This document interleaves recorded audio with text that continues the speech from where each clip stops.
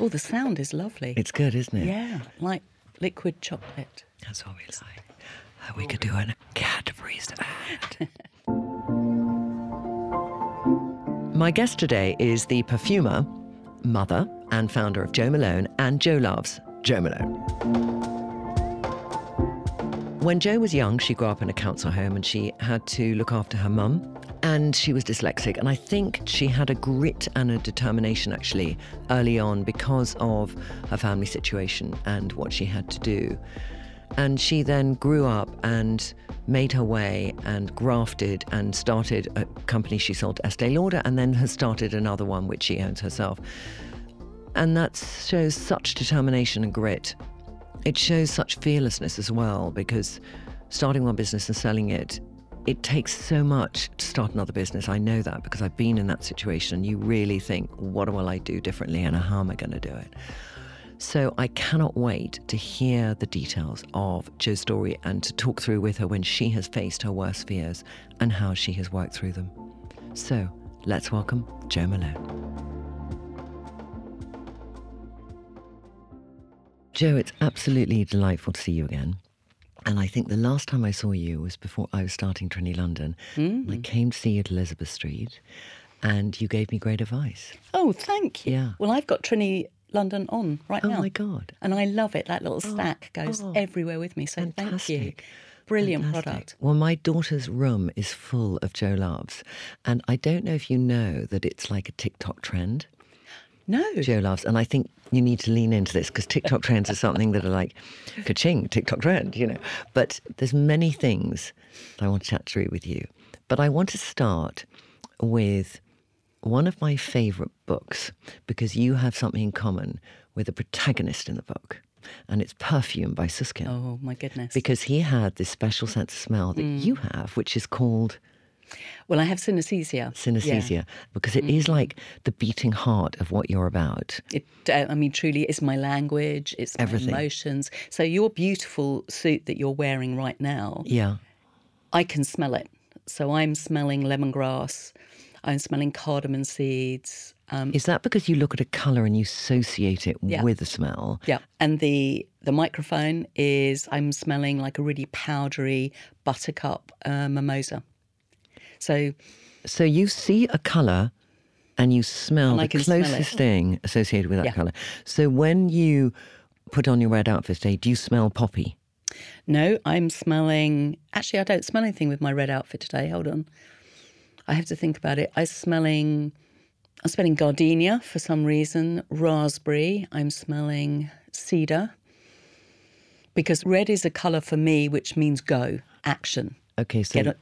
Hard work, graft. So I'm smelling the warmth of the sun hitting the pavement. So it's not necessarily, I'm not associating the colour with it's something. the whole feeling of what the it's- colour represents emotionally and it's a mixture of everything though. Yeah. Yeah. Yeah. I love But I wouldn't know how to live my life without it either. It's for everybody else, it's quite strange. For me, it's the most natural thing in the world because it's my language, and smell can make me sad. Smell can make me feel like I could conquer the world doing anything.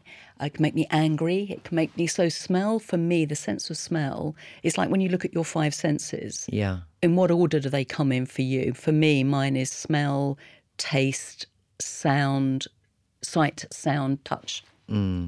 Yours will probably be... Mine is oddly smell. I mean, I'm quite obsessed about smell like you. That's why I really was excited for this conversation because I'm very... I'll be in the house and smell. And Lila said, "There's no smell like," and there's a smell, and I like, but weird smells. What's your, not to start on about it, but what's your first smell that you can remember that was a sad smell?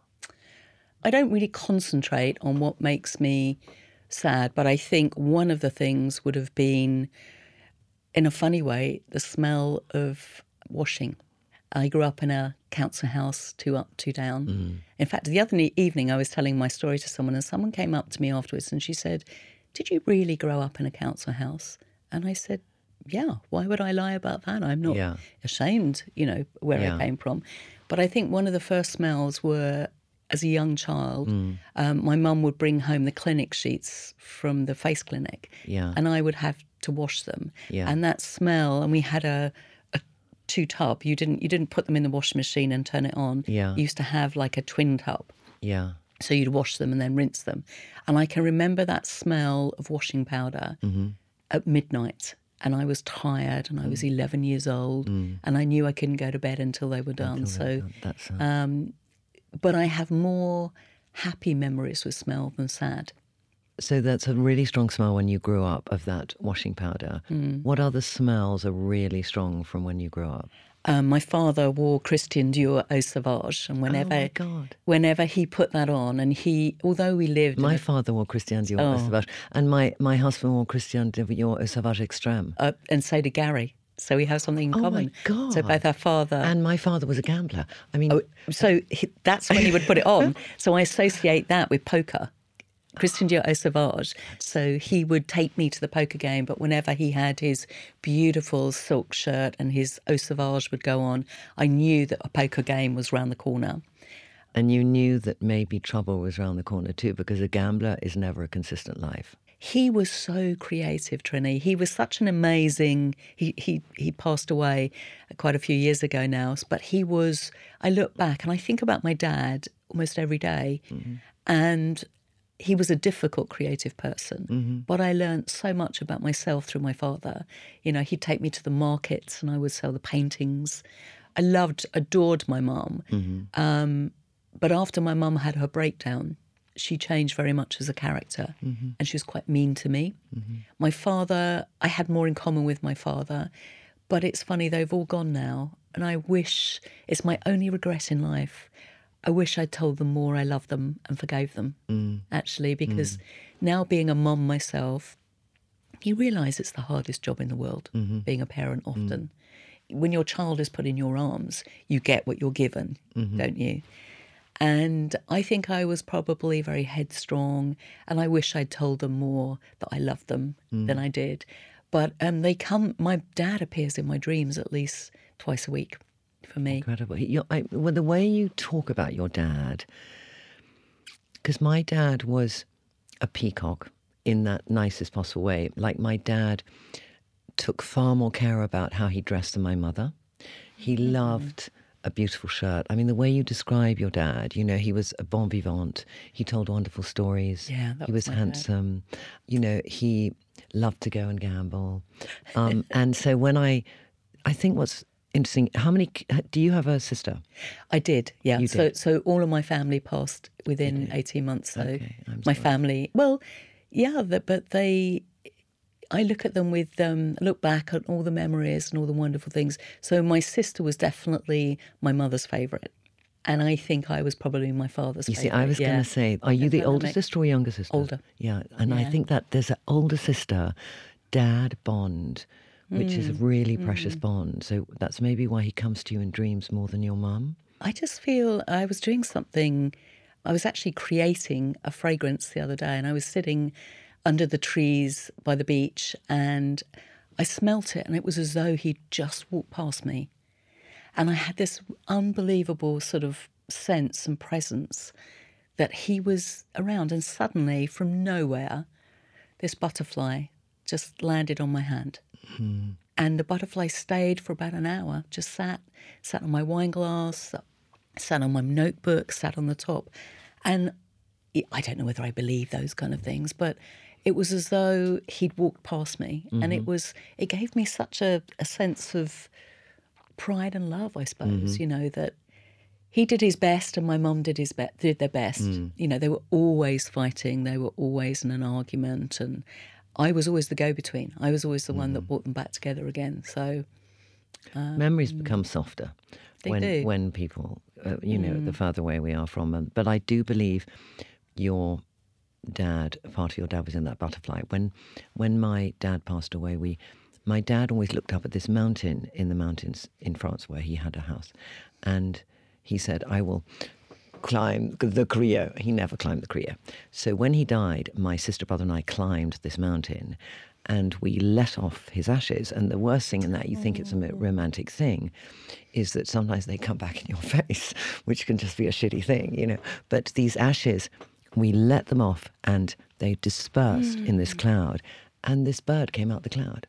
Oh, my goodness. You know, and it was like your butterfly moment. And it's that feeling of that moment. So I want to ask you, when you think of all these amazing fragrances that you've made over the years, which one most imbues your dad, or which one did you think about your dad the most? What a great question. I did one a long time ago called Spritzer, and that was with him definitely in mind. He likes citrus, clean. He would have loved pomelo because he was a painter. He was a great painter. He loved colour, but he loved sitting in front of water. So I love sitting, when I'm my most creative, when I'm sitting in front of water for whatever reason. So he would have loved pomelo, the smell of the beach. He would have loved the one I was creating the other day, which is, so I created this fragrance, which was for the end of Ramadan, because I now live in the Middle East. Yeah, so it's really Eid. And I'd created 100 little bottles. It hasn't even got a name yet. And I wanted it to be about the air as the sun was setting and people start to eat it. They have iftar, so we all ate as the sun was setting. That this was, the first thing they do is often take juice, like an orange juice, in order to prepare your tummy for it to eat. And this is, it's called sun-kissed orange, and it's the skin of an orange. And it reminds you that a new beginning is about to begin. And I scented so many people dressed in their beautiful abayas and dished ashes, and it was just a smell that he would have loved. He would have loved. I'd love to smell it. Root it out and let you smell it. So you've lived in how many countries? I've lived in the UK, the US for a year, 2 years, and now in the Middle East and Dubai. Did you ever live in Australia? No, I know what you're going to say. Yeah. I've got a twang, haven't I? But you have this, it's like, when I heard you, I was thinking, is there a tiny bit of Australian in there? I wish. I'd love to be a little Where bit do you Australian. think it comes from? I think it's where I pick up accents. And when I lived in America, it was very Why did you live in pronounced. America? I was diagnosed with breast cancer. When you went to have that incredible treatment? Yes, I did. Yeah. So I was diagnosed with breast cancer, and I was given 9 months to live that night.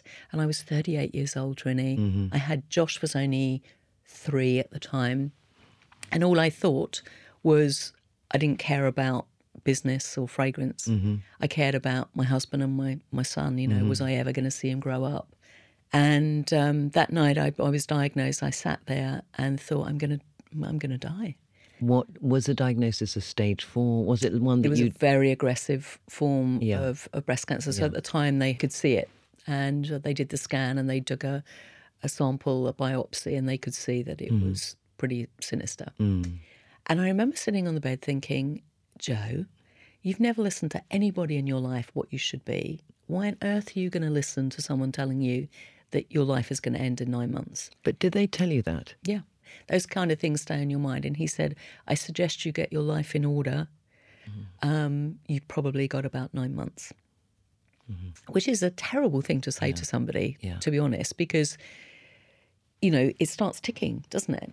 And that evening I called the amazing Evelyn Lauder, late Evelyn Lauder, and she was climbing a mountain at the time, and her secretary connected me, and I said, Evelyn, I have cancer and I think I'm going to die.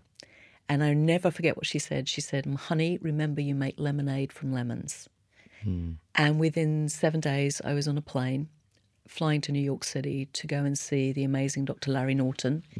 And I had all of my treatment in the Sloan Kettering. I was one of the first guinea pigs to really take chemo every 5 days. So I did the first course of adriamycin cytoxin, lost my hair, had one mastectomy, and then I got to the end of all the treatment and they found it in the other breast. So I had to go through the whole thing all over again. And it was, I remember that last week, and I reacted quite severely to chemotherapy, but it worked. It worked. And anybody that's listening to this going through that, can I just tell you, it's nowhere near as barbaric as it used to be. Yeah. And so what? You lose your hair. Yeah. So what? Yeah. You know, I have the best set of boobs in the world now. Yeah. I would never trade them back. Yeah. And the chemo worked. So after a year of chemotherapy, in and out of hospital, Larry came into the room and he said, Jo Malone, it's gone. And I can't tell you, and he is one of my dearest friends today. That's so wonderful. He is so, in fact, when I got my MBE and my CBE, I think it was, he came with me. You were allowed to take 3 guests. Yeah. So Gary, Josh and Dr. Larry came with me. And I remember that feeling of, I've got to go back and live my life and claim my life again. But what I hadn't told anybody is it had taken my sense of smell. I hadn't even told Gary or Larry. I was so afraid that my business would be gone. And the one thing I really loved to do, which was create smell. How many years into the business were you? I'd sold it by that point. You'd sold it? Yeah. Can I ask you something? In England, you can get treatment on the National Health. In America, you pay for everything. Yeah. And having that kind of treatment must have cost a lot of money. Yeah, did.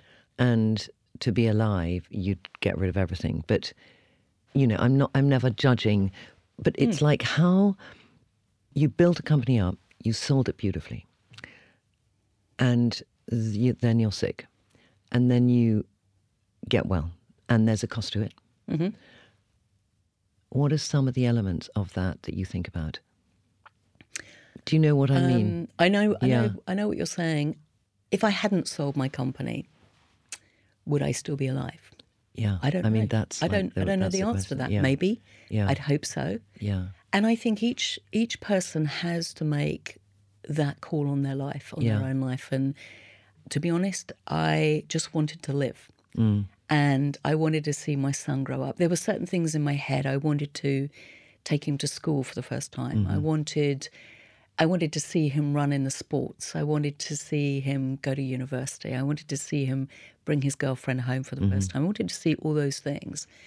And I would have given everything away that I'd earned in order to have a few years. Yeah. And yes, it was, but we'd sold our company by that point. So what did I do? Did I just sit on the money? Or did I use it in order for me to be able to go on and build again? And then coming out the other end and thinking to myself, that was money well spent. And you know something, today, it's very different. Cancer is treated across the world. Yeah. And why? Because of brilliant places like the Royal Marsden, the one in Surrey, which is where they do a lot of the research. Yeah. And of course, cancer hospitals and doctors now are all working together in order to, I remember Larry, I was 38 years old and I'm going to be 60 this year. So it was a long time ago and I'm still all clear, thank goodness, because of all of that. But I remember him saying there's this amazing drug called tamoxifen and it will change the way women recover. And today, tamoxifen is, we look at most cancers and this incredible blood test now, which you can have, which will be able to detect that rise in proteins and certain, way before you even develop any symptoms. So cancer is, we are living in the last realms of people really, suffering and dying from cancer in the way that we have known. I want to ask you first, because this is about fear and fearlessness. Your journey so far, you epitomise fearlessness. But apart from that day, when have you been most scared, fearful? I thought about this. I can be a scaredy cat in certain situations, like put me in front of 10,000 people to talk, no fear at all. Put me in a dinner party with 12 people, I get damp hands, I sweat a bit, I kind of get nervous. But fear in itself, I think the cancer one definitely, and actually starting Jo Loves. I know. Because that was... You had a few years, like 3 years between the 5 years between the two, because you had a non-compete thing. Yeah. So did you know what you wanted to do? Those 5 years were harder than fighting cancer. And I tell you why, because fragrance isn't a business to me. It's my best friend. It's how I look at life. I become a bigger and better person when I'm creating. And when I'm not creating, I feel half a person, if that makes any sense. So it takes your life force away. It kind of doesn't, I'm not giving my best. And I just always want to give every single day my very best to life, to people, and to myself and my family. And I think I was really fearful that no one would ever know I had another business.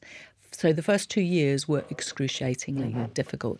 We had to register. I think I said this to you at the time when we were in the Candle studio, that we had to register Jo Loves across the world. We spent something like 1.5 million of our money registering that name, because we knew that if we came out with a brand, people would lock us out of territories. So we had, before we sold one bottle, before I even created one bottle. So it was a complete flip side to everything that you know about running a business. And I would think, what happens if it doesn't work? What happens if I fail? What happens if? What's been your hardest moment in building up Jo Loves? When, I mean, I could tell you my hardest moments of just like, because you self-funded. So for me, it was, will I get funded? You know, I sold my house, I sold my clothes. It was like, I didn't know that. Yeah, what will I put on the line? And there was that moment of, it's like, I have an IVF to have Lila. I had 16 rounds of IVF, but there was a moment when I thought I'd never have a child, and a moment when I thought I'll never not have a child. It was limbo land. But for you, at the beginning of Jo Loves, what was that biggest fear? That I wouldn't succeed, and that I would forever be standing off stage watching my name go around the world, and I had nothing to do with it. Yeah, this is a Bobby Brown moment. It's Bobby Brown, it's Jill Sander, it's Donna, anybody who sold who sells their name. And I think now, looking back, thank goodness I did what I did, because I am the happiest I have ever been in my life. And succeeding and living that dream. And I would never have got there unless I'd pushed through and stood up again and dusted myself. But I would say to my husband and I, business partners, and I would say every morning, I'm done. I want to fold it. This is like how many years in? 1, 2, 3 years? 2 years into it. Yeah, it was like wading through treacle. No one knew I'd left. No one knew I was starting again. I couldn't be Jo Malone, cream and black box. I was Jo Malone. I was caught right in the middle of everything, and all I knew was I could still build something global. It was always about building a global brand. It was never about a little perfume shop in Elizabeth Street. But those steps when you're building, and how brave of you to I would never have sold my house, by the way, and I'm not sure anyone would have paid anything for my clothes. So I'm not sure what I'd have done there. Well, maybe if you have a perfume collection, but I think it's just. But it was fearful, and it was that feeling of, will I ever do this again? Will I be able to build and create? Compete with yourself. I mean, there's an element there of competing with your legacy. Competing with your first legacy. I never look at it as competing with myself, but competing with a legacy, yes, absolutely, and a history and a reputation. And there I was. And I was standing there, on the platform of life, launching a global brand in my knickers. That's what it felt like. But I think the three greatest things we have in life are passion, resilience, and creativity. If you seek those three things in your life, you will succeed. And resilience, I'm afraid, only comes through tough times. And you have to keep picking yourself up and keep thinking. And the entrepreneur, and I suppose my father came back so many times in my head, that he would create something from nothing. And sometimes in life you have to pick up the pieces that are on the floor, you have to piece them together and make something that makes you smile and start there. So why did you move to Dubai? So I went through a couple of, another fearful moment for me was, and I don't know why this was, it was just after COVID, and I started to get very, very anxious, so much so that I was on the brink of going into hospital. I don't know what triggered it. It was that feeling, I always need to be in control. You understand that? Yeah, totally. And when I lose control, I don't understand why it happened.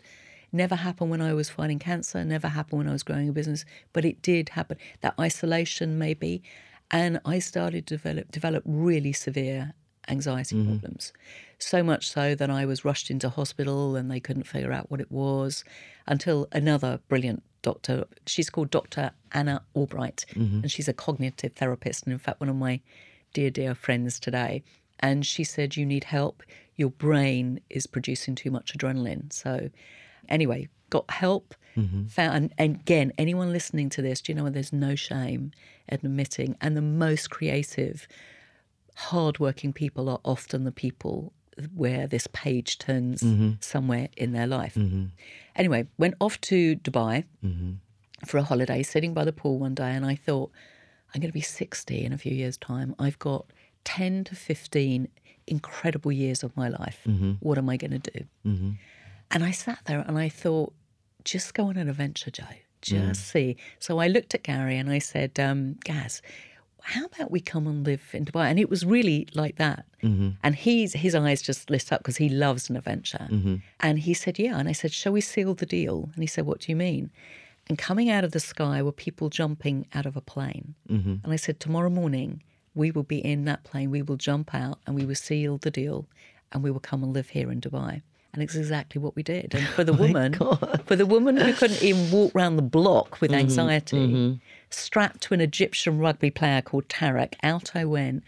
And I swear this is true. I left that anxiety in the plane and it hasn't come back.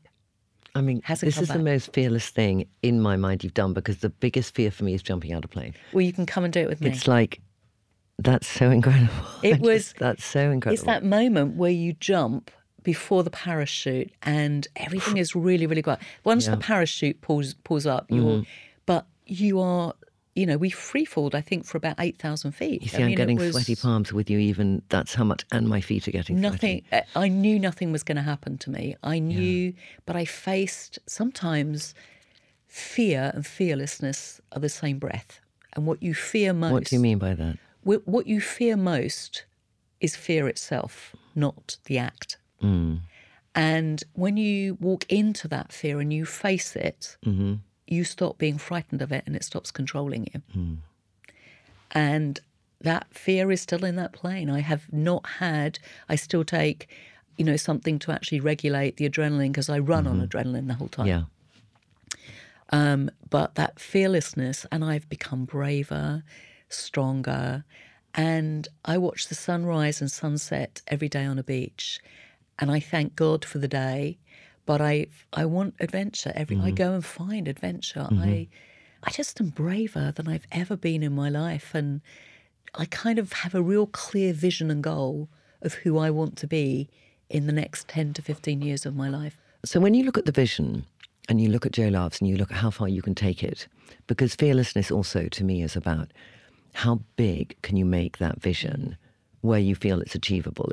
Because we can, you know, there is that thing about, you know, the buzzword of manifestation. Sorry, I say that I don't want to be detrimental at all to anyone who manifests who's listening to this, but just it can be taken in a way of, I want a car and money. I just think it has two different types of things. But if you look at your vision, so you're visioning, I like the term visioning more than manifestation, okay? What's the vision? What do you see for Jo Loves, and where do you see it? And literally give me that, like, if I'm going to come back to you in 5 years, what am I going to see, Jo? 3 years. Great. I like that one. What am I going to see, Jo? Well, she's already, I mean, we've opened so many different global markets. So we're in China, Korea, South Africa, Australia, New Zealand. You're in there in wholesale or in your own stores, or how? They're store in stores. Stores in stores, yeah. So we have partners in all of those. I want to see us in India, which is one of the reasons I've gone to Dubai. It's very easy to travel in that part of the world. And also in Dubai, there is a banquet of opportunity. And I want to sit at that table and be part of that banquet. But when you have that vision, with it comes responsibility, and that responsibility is yours. Don't expect someone else to make that happen for you. So it's my vision and my dream. How do I make that happen? And I've got a couple of like wishes and adventures. One of the things I want to be in the next couple of years is I want I know that I see life in a very different way from an entrepreneurial perspective. And I know my sense of smell is probably one of the best in the world. I know that. I want to be the scent eyes in a global corporation. So, as you know, I do all the fragrances. I do a collection for Zara. And that's really taught me a whole different appetite. I didn't know that you did the fragrances for Zara. I do my collection for them. So I've got 42 with them. And what is it called? If you look on the back, it says created by Jo Malone CBE. So it's Zara fragrances. Yeah. They have their own collection as well that they do. So they have lots. Yeah. And we have a wonderful new collection launching this year. And stepping out sometimes of your own footprint and standing in someone else's is so good for you because it makes you look at your vision from a different perspective. And I think working for Zara has been such a wonderful experience for me. Really, really great. But I want to be the scent eyes. And so when I was sitting... When you say the scent eyes, do you mean the eyes of scent? Sorry. I want to bring what do you mean by scent that? into... I don't really know. I want to create a scented beach. I want to go in and do all the menus for restaurants. I want to create a scent cocktail bar. So bringing all of those five senses, but back through the tunnel of the sense of smell. Okay. So how does that manifest itself in reality? I have to go out there and find it. And if there is anywhere in the world that I will find that, it's going to be in that part of the world. And so do you believe then, because one thing I have learned in my journey of an entrepreneur is that I can have a lot of spinning plates, all right? Yep. And I can hone in on what's the vision, where it's going, and then I can think of lots of other things. And then I have to, at some stage, prioritize in order to be able to make it successful. Because if I divert myself too much, I dilute the strength of what Trinny London is. So when you're saying this, I see that huge vision, and I see you're a woman of immense vision. But also, when you talked about Jo Loves and you talked about your strategy, so you have partners in these territories, how does one, you said 3 years to me, so it's how do you exponentially grow it so it's so big so quickly in those 3 years?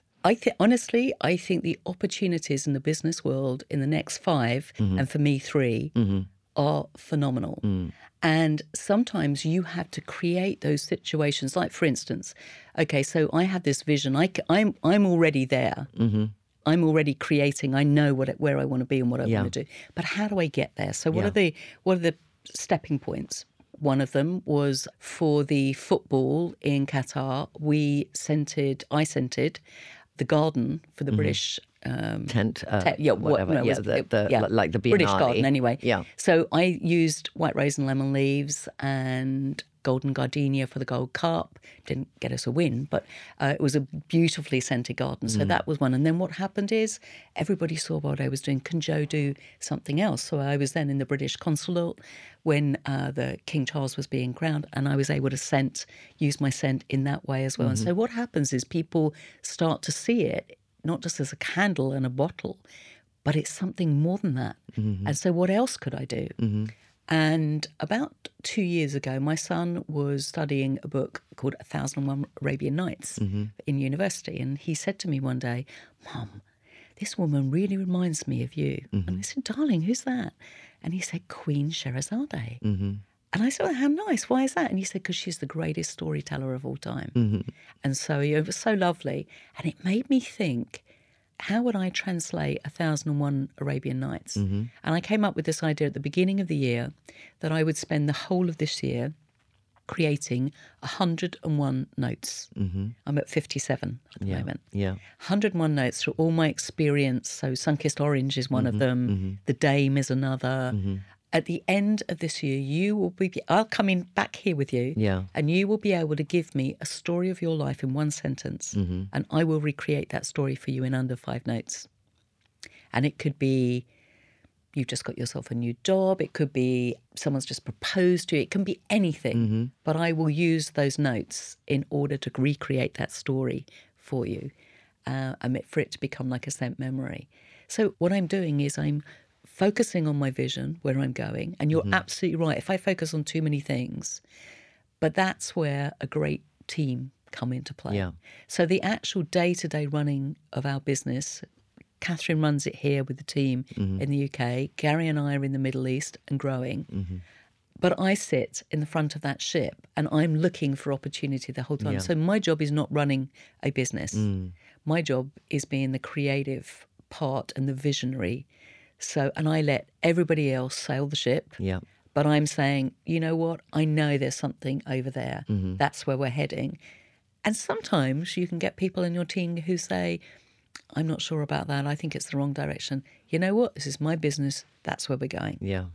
Yeah. And if I'm wrong, I'm wrong. But if I'm right, you know, that wonderful quote by Geddes, for man to discover new oceans, he must first have the courage to lose sight of the shore. And that's, you know, that's that fearlessness. Yeah, it is fearlessness. It is that not knowing how it will end, but knowing that vision of the journey is what you focus on. And it will all be revealed. In time. In time. So 3 years' time, that is going to be, I imagine. So I'm going to vision for you, all right? So I would say in 3 years' time that Jo Loves is a globally established name. So when you talk about other partners in the markets, that you would go to Japan or Korea or Brazil or America and you would see Jo Loves. Yeah. So that's like... I'll take that one. Take that one. All right. But then there's this bigger picture, which I think is what motivates you the most, of that kind of how can you take life's experience, all life's experiences, and bring them back to this association with smell. Yeah. And how can you be the owner of that, the global owner of that? I think it's a global ownership element, because I think where I see you fearless is you have no fear in saying, I'm the best nose in the world. You know what I mean? It's like you own your shit, Jo. And a part of me looks at Trinny, it. you make me laugh. No, but a part of me looks at it and thinks, I couldn't have the audacity to say that. Something would stop me saying that. Why? You know, because I just like, you know, could I own that I know how to dress women's body shapes more than anyone else? I probably could. Yes. Now, is that something that's not politically correct now to say you should disguise this, reproportion this? It's like celebrate everybody or whatever. But I still think there's a fundamental, really helpful things that if we know our body shapes, we can know how we can dress so everything flows.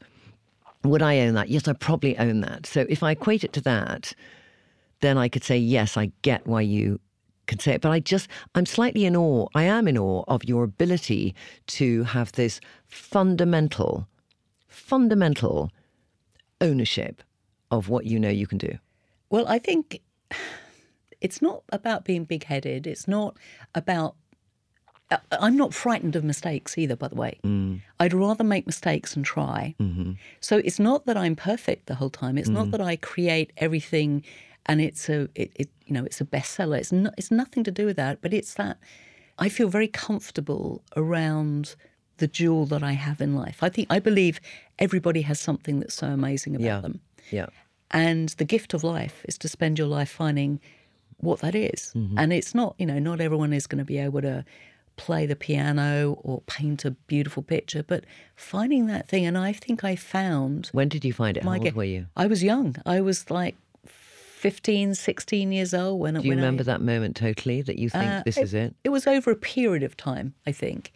But I found the thing that gave me the power to be master of my own destiny in many ways. And it's not that I'm perfect. It's not, it's not anything to do with that. But I know that I have something and a viewpoint in life that no one else has in the world. And, now I go around the world and I share a story of being an entrepreneur, and I can motivate a room full of 5,000 people to believe they can in under 45 minutes. I think I've got but I feel very down to earth still. I feel my feet are on the ground. I think you have it, absolutely. I mean, I think your viewpoint on life and how you dress women and how you make, because when you're around, you make people feel better about themselves. they feel, they look better. They, you're able to give that. I watched you the other day in Zara, by the way. You were in your leopard skin jumpsuit. I ran in Duke of York Square, and you were filming. And I was watching how energetic and your energy was just absolutely transforming down through to this person who stood in front of a mirror and started to smile. So you do have it. You absolutely have it, and own it. I think it's incredibly refreshing, and I think it's inspiring to listen to, of just know what you're good at and really believe it. Whatever it might be, making bloody tea, but it's like owning, I know how to do that unbelievably well, because it gives you those little elements of confidence to build on, and then perfect it. My hardest thing is I find it difficult to stand still and look and think what I've done, and I'm always challenging what I have yet to do. So I have a thing here, and then in times of stress, this is why I love the thing you said, about your cognitive therapist, like I want to speak to her, because under stress, I'm not great. All right. So I have... Nobody is. Nobody is, I know. But I don't, it doesn't come out well. So I have this thing, which I'm going to read to you, and I should know this by now. It's a declaration you make. So I have this declaration. I have a CEO code. So this is my declaration. And I'm going to say it because I have to keep saying it. I am a commitment to leading with balance, respect, and strategic follow-through, even when I'm stressed out. And you say that every day to yourself? So I've been saying this every day to myself because I know that when I'm stressed, those things can go out the window. And stress is through fear. They're so closely connected to me. And you spoke about this earlier, and that feeling of the connection. So I have to then think, okay, what are you scared about? And is that a thought in your head, or is that you? Is that realistic? 99% of everything we worry about never happens. So if I can dial down that level of stress, then I can let go of that need to control and that kind of behavior where I'm sort of bum, as opposed to strategic vision leading. Like when you said you're out on the bow of the ship and you're looking at the horizon and your team are mining the day-to-day, knowing they're putting their trust in you to have that vision. And whoever's not on board with the vision gets off the ship, frankly, and I agree with that one. But it's very clear in your head, and I love the visual that you use, because I see that you're looking at the horizon and they're looking at how to do that. You know what I mean? It's like...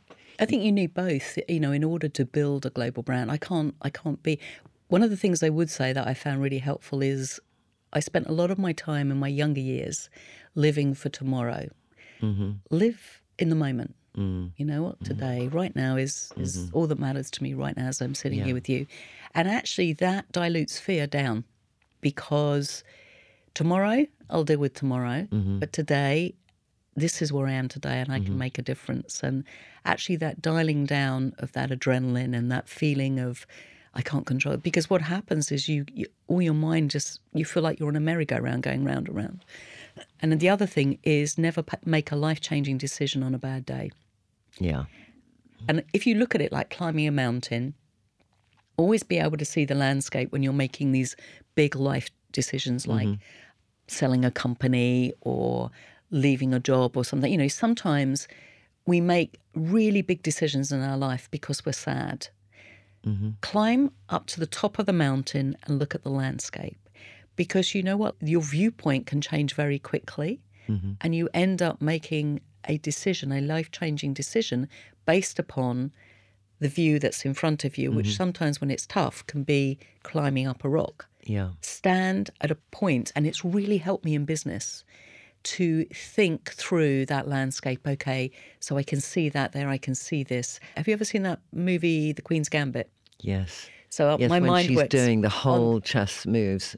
That's how my mind works. Yeah. And sometimes things that worry me, there's two things worrying me at the moment, and I've parked it over there for the last month and thought about it. And then actually in the last few days I've thought, oh my God, there's a solution. I know how to work that out now. So I'll bring that's worried me back in to my Queen's Gambit ceiling, and I can now deal with it. So when you didn't have the solution for it, Was it to do with people or People. To do with people? So what to do around something to do with people? Because that's always the most challenging one to me. For me, well. it is as well. So much because strategic ones aren't so challenging. So when you parked it, did you just let go of it? Yeah. How did you think you got to the light bulb moment of then knowing the solution? Because I had to think about it with imagination. I had to think about it with kindness. I had to think about it. I mean, it's nothing to do with my team. I have to say. No, this is something that I'm working on, and I couldn't make it work in the way that I wanted it to. Mm-hmm. So sometimes in life, you always have three choices. You can either walk away from a situation, you can either accept it as it was, and I couldn't do either of those. So I had to park it and keep trying to find a solution. Now I found the solution, and I know. So the other one's still parked over there, but the other one I've moved in, and it's like I know exactly what I'm going to do there now and how I can then take that situation and continue to move forward. Yeah. So, strategic thinking. It's really about letting go to get some distance. Sometimes. A little bit. Yeah. Well, like with that one, it sounds like it was. Perspective. Just, yeah. And sometimes if you get angry and emotional about a situation. We got to feed Jo. No, it's not. I have my banana, sorry. I tell you, I had a really bad shit before we started this program, I tell you. And the worst thing was, can I just tell you, is that I came out the loo and I thought, Jo has such an incredible sense of smell. I hope she doesn't need to go to the loo. That was my tummy rumbling, okay. nothing I want else. you to do something now. I know this sounds really weird, but can you sniff my leg and tell me what notes might be there? No. No, I just want you to smell. Why? No, just tell me what you think. Okay, just there. Lime. I can smell citrus. I can't. I used to be able to be more flexible. I'm now trying to bring my leg. That's a up first to it. for me in a podcast. I know, because I was trying to think. I don't. We're too far away, you see. But Lovely. yeah, there's a bit of lime there, isn't Yeah. there? There's a bit of lime there. Because I was wearing Blend and Bouquet yesterday anyway, which is Penhaligon's. yeah, Oh, yeah. You know, Bluebell. I love. oh, you like Bluebell? I can't do sweet, so Blenheim is my favourite because it's citrusy and men's like, But your three favourite smells are my three favourite smells, or three favourite ingredients that I remember you mentioned. So you mentioned fig, neroli. Oh, and, yes. I fig, love. neroli, and there was a third one. I love vetiver. Vetiver, exactly. Because I had fracas years ago, and then I did vetiver for years, and then there's a very sweet Australian guy who does this thing called woody fig. Yeah. But I just want to ask you, when you're concocting, when you're recipeing, when you're creating, do you go from that moment? So let's say you're thinking of the one to celebrate Eid or to celebrate the end of Ramadan. So you've got those smells in there. Do you then go back and do you have, because I used to work at Caron in Paris and with the noseman, and he had his traditional horseshoe organ with all the things, and I used to have to test with him and he taught me to do the testing. But do you then go back? Do you have an organ? So how do you do it? So I sit under the trees. Yeah. I love going down by the old creek. Yeah. And I sit in this tiny little hotel courtyard under the trees. Yeah. Take all my bottles and my papers. Yeah. And I sit and I smell and I just sit. I like it by myself. I don't want anyone. So you got how many bottles do you have? 200, 300, 400. Okay, so they're all there and you're I've just like... So I've created accords. Yeah. Accords is like a note, just like music. Yeah. And then what I do, I just close my eyes and I smell, let it dry, and then if I turn the paper up, they're in. If the paper's down, they're out. So I narrow it down really, really quickly. Okay. And then when I get nearer and nearer and nearer, and I've placed, maybe sun-kissed orange with a little bit of vetiver, a little bit of cedar, or a little bit of frankincense. So I've got them all together like a little family, and then I will smell, and I have this amazing thing where I see holes in the fragrance. And so my job is then to go into the bigger library of what I've created, and I will pluck a memory that I associate with the note, and then I will place it into the hole in the fragrance. And that's how I do it. And that completes your fragrance. And that completes it. But that can sometimes take 5 minutes or 5 years. Amazing. It just... And I love using paintbrushes. So I take paintbrushes and then I will take the notes and I'll paint them onto my clothes, or I've got a caftan. Because you really invented the art of layering fragrance. I don't think I'd ever heard... maybe years ago it was done organically, but I think you kind of trademarked that concept that you can layer more than one fragrance together. You can combine, you can, take them. But I think my biggest Willy Wonka moment was the paintbrush I created, yeah. I think the paintbrush, looking at your body as though it's a canvas and painting your body with fragrance, has been one of the most creative, exciting. Yeah. And when we look at TikTok and we look at, the young generations coming through, they just think it's the most wonderful, exciting way of being able to wear fragrance. We went to Korea just recently and I painted thousands of people, I can't tell you. And from the tiny little boy sitting in the front row, and can you paint me, Miss Jo? Can you paint me? So did you paint different ones? Because you have 20 of these. Just for people who are listening, because I have to say, Jo, I didn't know about these, and I went on your website this morning, and I'll send you some. I was mesmerised by them. I literally thought, because we've seen roller balls, we've seen all incarnations of fragrance, but to get to a stage where you're going from the eau de parfum to the eau de toilette to the the rollerball to the scent, and then suddenly here's this kind of click pen releasing fragrance with this beautiful sable brush. It's a brush, yeah. Onto the skin. And I thought it was just genius. I have to say, I really thought it was genius. But is the intention that you'd buy a few and layer them, or is each one a specific fragrance? Or are you meant to paint different ones together? Or you're the artist. Okay. You decide. Okay. Our job is to teach you how to wear them. Yeah. But you can put them onto your clothes. You can paint it into your hair. You can create sort of beautiful sort of white cotton dress. And you can take the pink vetiver and do little silver pinstripes. No colour. Yeah. But you can pinstripe. So you can take it onto your clothes. I love a crisp white shirt that smells of cologne. I love a big cashmere that smells of amber, patchouli. And so, again, there's so many... The textures of fabric and how different they smell. Different things. Do you know what's so amazing, though? I suffer from dyslexia. And in the shop, we often have parents bring their dyslexic children in or whatever. The paintbrush we've seen the paintbrush with the, dyspraxics, dyslexics, children who have the ability to think differently, and that's all it is. But they're so excited because often, children who struggle a little bit, the sense of smell brings them out into the open, into creativity. So the paintbrushes have been such an incredible business opportunity, but a really human story as well with it. And I travel everywhere with them because it's gel cologne, so it's not liquid. But I will send you some. And, I can't wait. I can't wait. They just, with this mango and Thai lime, there's pomelo, Jo by Jo loves, orange butterflies, which is nearly the smell of the garden in the south of France. Yeah, beautiful. It's like when you talk about it, it's like I'm there. I'm in another country. I'm experiencing something different. Well, come with me one day. Yeah, I will. Come with me. Yeah. Come and create. And, you obviously have got a great nose. Yeah.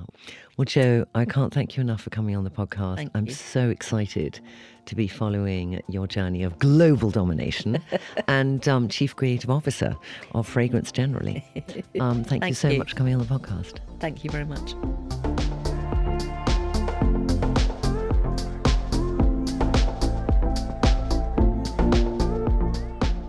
There was so much that I took away from that chat, but one of the biggest things is that classic thing, what you fear most is fear itself, not the act of it. So it's like when you walk into it and you face that fear and it's like you're in the eye of the storm, it stops controlling you. And I really got that through how she told that story. I was so inspired that Jo jumped out of an aeroplane with Tariq, the Egyptian rugby player. I just couldn't do that. I mean, I look at that and I think that's a fear I haven't yet worked through. And the way she talked about leaving the fear on the plane was just brilliant. It made me think I should try and do that. And I know there's kind of, confidence coaches who do that with people and push them out of aeroplanes.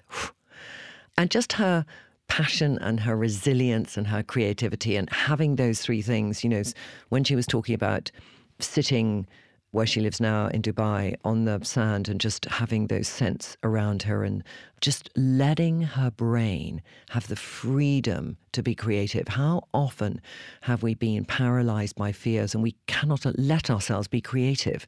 So for those of you who are sort of in a a creative block, just surrounding yourself with things that will release that flow, I thought was really, truly inspiring. And also, for her, the scariest thing would be to sell her name, but selling her name ultimately helped her live through, going to get treatment in America for her breast cancer. And just, you could hear from Jo's voice how she really is living, LIVING, capital letters, all of them. And you feel the happiness emanate from her. And that's somebody who's been through so much. I love listening to her story. And I can't wait to get my hands on that scent pen, by the way. I know that Lila's going to steal it as soon as it comes through the door. I'm not quite sure, though, what Jo thought about leg sniffing. I think she'll put that one away for a while. So thank you so much for listening. And I look forward to chatting with you again soon.